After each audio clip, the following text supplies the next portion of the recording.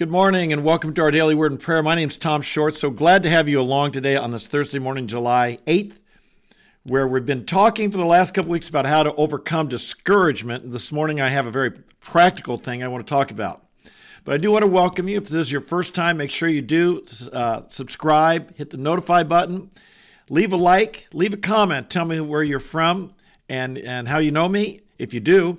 And then, of course, share with your friends and tell them if these benefit you. And I invite you to come back and be with us every day because we do believe that there's benefit and value not to being in the Word of God or hearing the Word of God taught sporadically, occasionally, but consistently, habitually, day by day. God builds His truth into our life, and it makes a difference in us when we do that. So we talk about overcoming discouragement. I want to talk about a very practical thing today. We've been on the spiritual things, how to identify lies, how to combat the lies with the truth of God, how to choose the right friends who will lift you up, how you're lifting up others can lift up yourself. We've talked about some of these aspects, these spiritual truths. Today I want to talk about one that, shall we dare say, has to do with the physical, and yet it's no less important, and that is this. Is sleep a necessary evil, or is sleep a gift from God? And more specifically, if you're battling negativity in your life and discouragement, feeling down, are you getting enough sleep? Are you getting enough sleep? That may have something to do with the difficulty of being encouraged. Now, the Bible does on this concept, on this is sleep a necessary evil? The Bible does talk about not allowing, being careful not to love sleep. In Proverbs 20, verse 13, it says, do not love sleep, lest you become poor. And so you don't want to love sleep. In Proverbs 26, verse 14, we're warned not to be like a sluggard. It says that as the door turns on its hinges, so the sluggard turns on his bed. You don't want to be a sluggard. What an ugly word to be thought of as a sluggard. I just think of this ugly slugs that crawl along the slimy,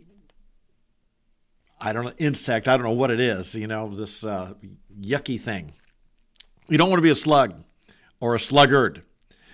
And then we read in Proverbs 24, beginning with verse 30, we're warned that the writer of the Proverbs says, I passed by the field of a sluggard and by the vineyard of a man lacking sense. And behold, it was completely overgrown with thistles. Its surface was covered with nettles, and its stone wall was broken down. When I saw it, I reflected, and I looked and received instruction. A little sleep, and a little slumber, a little folding of the hands to rest. Then your poverty will come upon you as a robber, and your want like an armed man. And so you don't want to let sleep turn you into a sluggard. You don't want to let sleep cause you to neglect responsibilities. This guy here in Proverbs 24, he wasn't taking care of his property. He was lazy. He was a sluggard, and his asset, his property, fell into disrepair, and he lost his income. You don't want to do that. You don't want to be like that.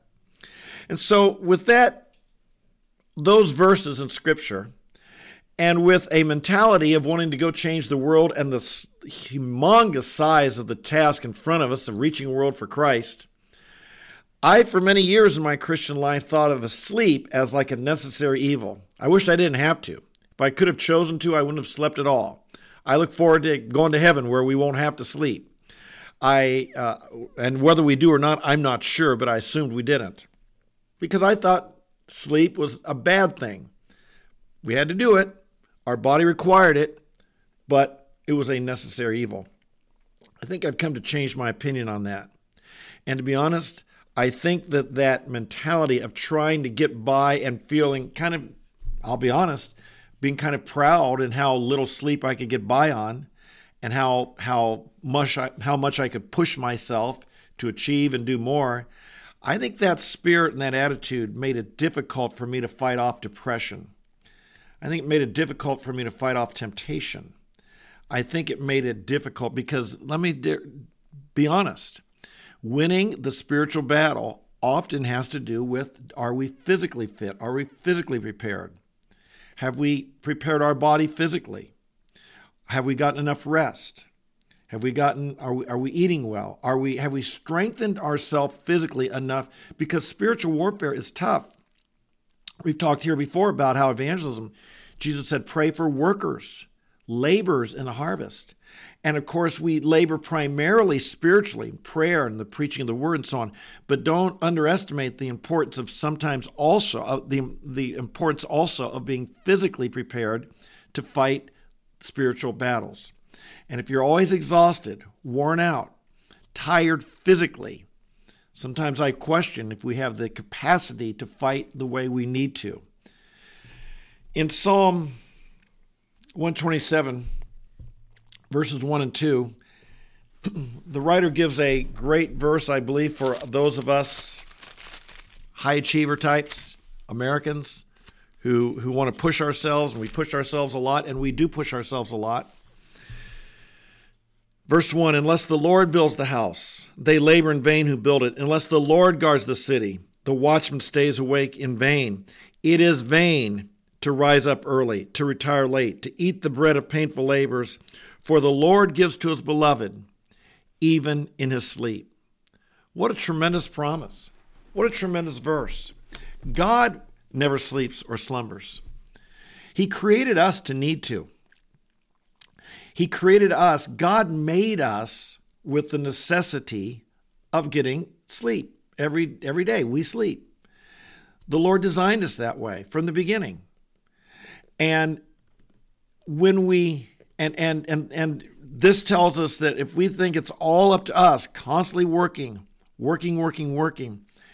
no, God says it's vain. The scripture says it's vain to think it's all up to me and I've got to just work myself to death, because God keeps working even while we sleep. This is God's gift to us. This is part of what it means to rest in the Lord, to be at peace with God, to realize that he's made me a certain way, and even while I get my necessary sleep, God continues to work on my behalf. God continues to watch over me. God continues to protect me. God doesn't sleep or slumber. He'll always watch over us, even though he created us to need this. Have you ever looked at a person while they're sleeping?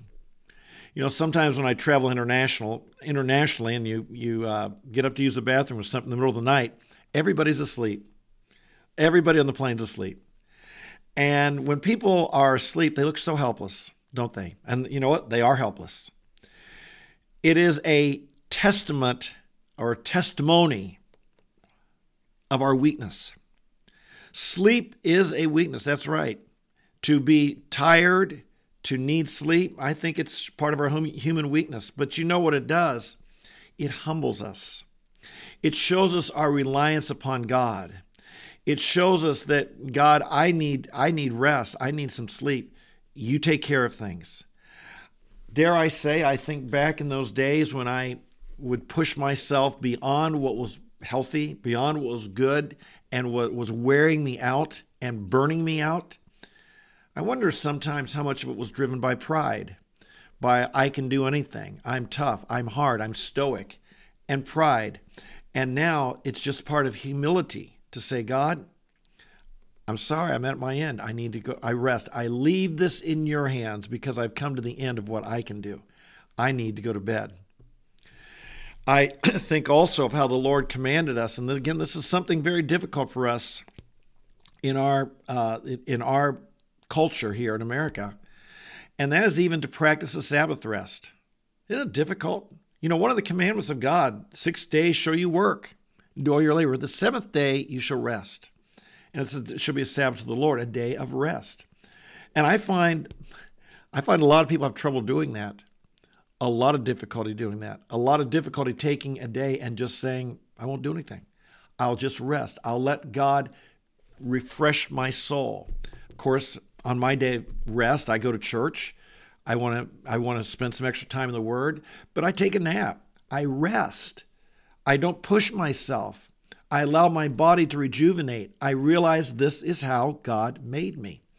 And this practice of getting enough sleep and this practice of Sabbath rest each week has served to really energize me in ways that I think this is how God created me. And I want to share that with you. And I pray, I've discovered that sleep can be a gift from God. Don't have to feel guilty about it. Don't have to feel like I'm unspiritual to go need a rest, go need a break.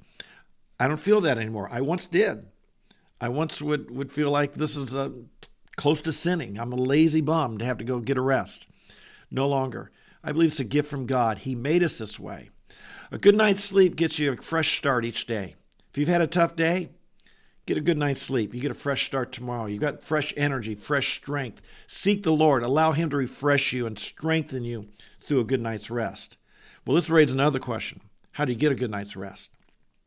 And I have found, for me, some things that help me get a good night's sleep. Number one, I do my best not to go to bed angry at anybody.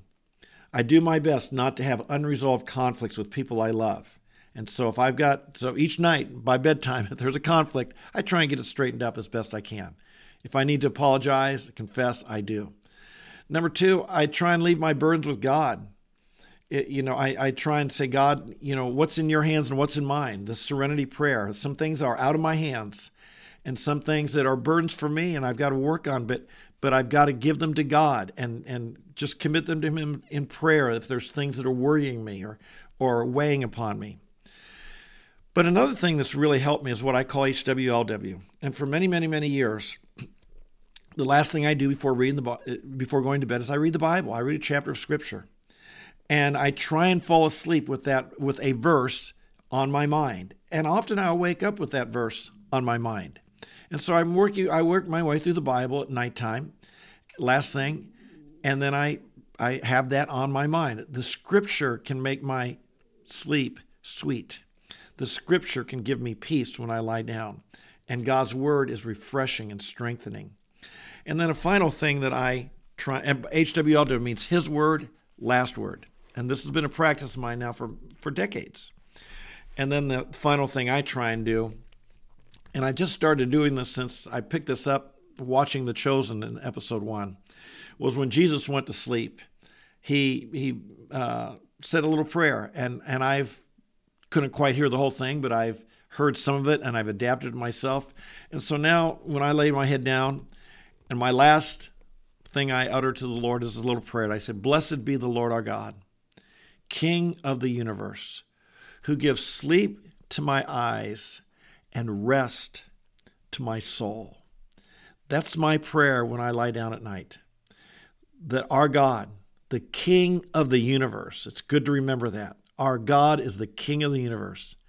And as I lie down, put my head on that pillow, turn the light off, I've had my HWLW. My last words are, Lord, you give sleep to my eyes. This is your gift to me. And you give rest to my soul. And these next several hours, as I'll lie here in bed, you're going to give sleep to my eyes. And you're going to give rest to my soul. What a great God. My friends, this is a gift from God. It's not a necessary evil. It's a gift from God to strengthen us, to energize us, to renew us, to give us a fresh start each day, to lift us up. And so make sure, now don't go the other way and become that sluggard that you love sleeping on, but appreciate it as a gift of God that can rejuvenate you. Amen? Father in heaven, we thank you. You are a gracious God, and you've created us. As human beings here, our bodies have certain strengths and weaknesses. And we acknowledge, Lord, that you've made us to need rest. And Jesus, I think even as you were here on this planet, how you would rest. Even in that Sea of Galilee ship as it was raging, you were sleeping because the Father had given you sleep to your eyes and rest to your soul, even in the midst of a storm. And Jesus, I pray for each of us here that we would accept this as a gift from God. It's not a waste of time to get a good night's sleep. It's not a necessary evil. It's not sinning. It's how you made us and how you rejuvenate us and how you re-energize us. You said the joy of the Lord is our strength. And I pray that, Lord, that we'd have nights of rest where we're not tossing and turning with worry and anxiety and fears. I pray, Father, tonight for any people who might even have night terrors or terrible nightmares or dreams that awaken and frighten them and prevent them from a good night's sleep. I pray, Father, for each of us here, that we would not only accept this gift, but we would guard it. We'd guard what we think about as we fall asleep. I pray help the people here to meditate on the scriptures as they fall asleep, or to pray that simple prayer of thanking you, the King of the universe, for giving sleep to our eyes and rest to our souls. I pray, Father, for those of us on this live stream, those of us who watch later. Help us to be good stewards of our bodies and to give it the rest we need, to honor and your commandments that tell us to rest, and to tell us to, and that as we sleep, Lord, we'd be rejuvenated, we'd be encouraged, we'd be protected.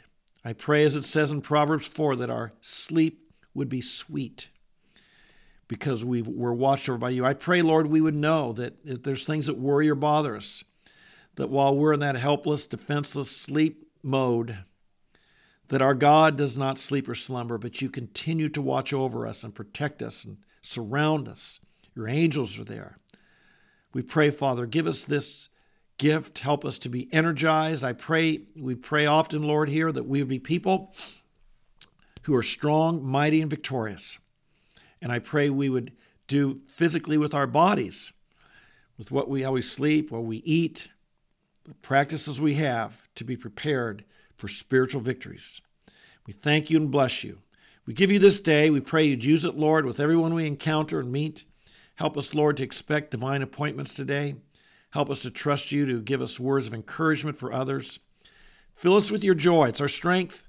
And I pray it would be seen and people around us would know that we are filled with the joy of the Lord. We bless you and we love you now. In Jesus' name we pray. Amen. Amen and amen. Thanks for being with me. Thanks for being with me. I appreciate you guys. I love having you along. I love this community that's developed. Thanks for being here. We'll look forward to seeing you tomorrow. And again, tell your friends, invite them. If this is blessing you, pass that blessing along and tell others. Encourage them to either join us live or watch later in the day or even listen to the podcast, because we upload these onto the Apple, the Spotify, and the Google platforms if you want to hear just the audio, say when you're walking or driving or whatever you want to do. God bless you. You have a great day. We'll see you tomorrow. Bye-bye.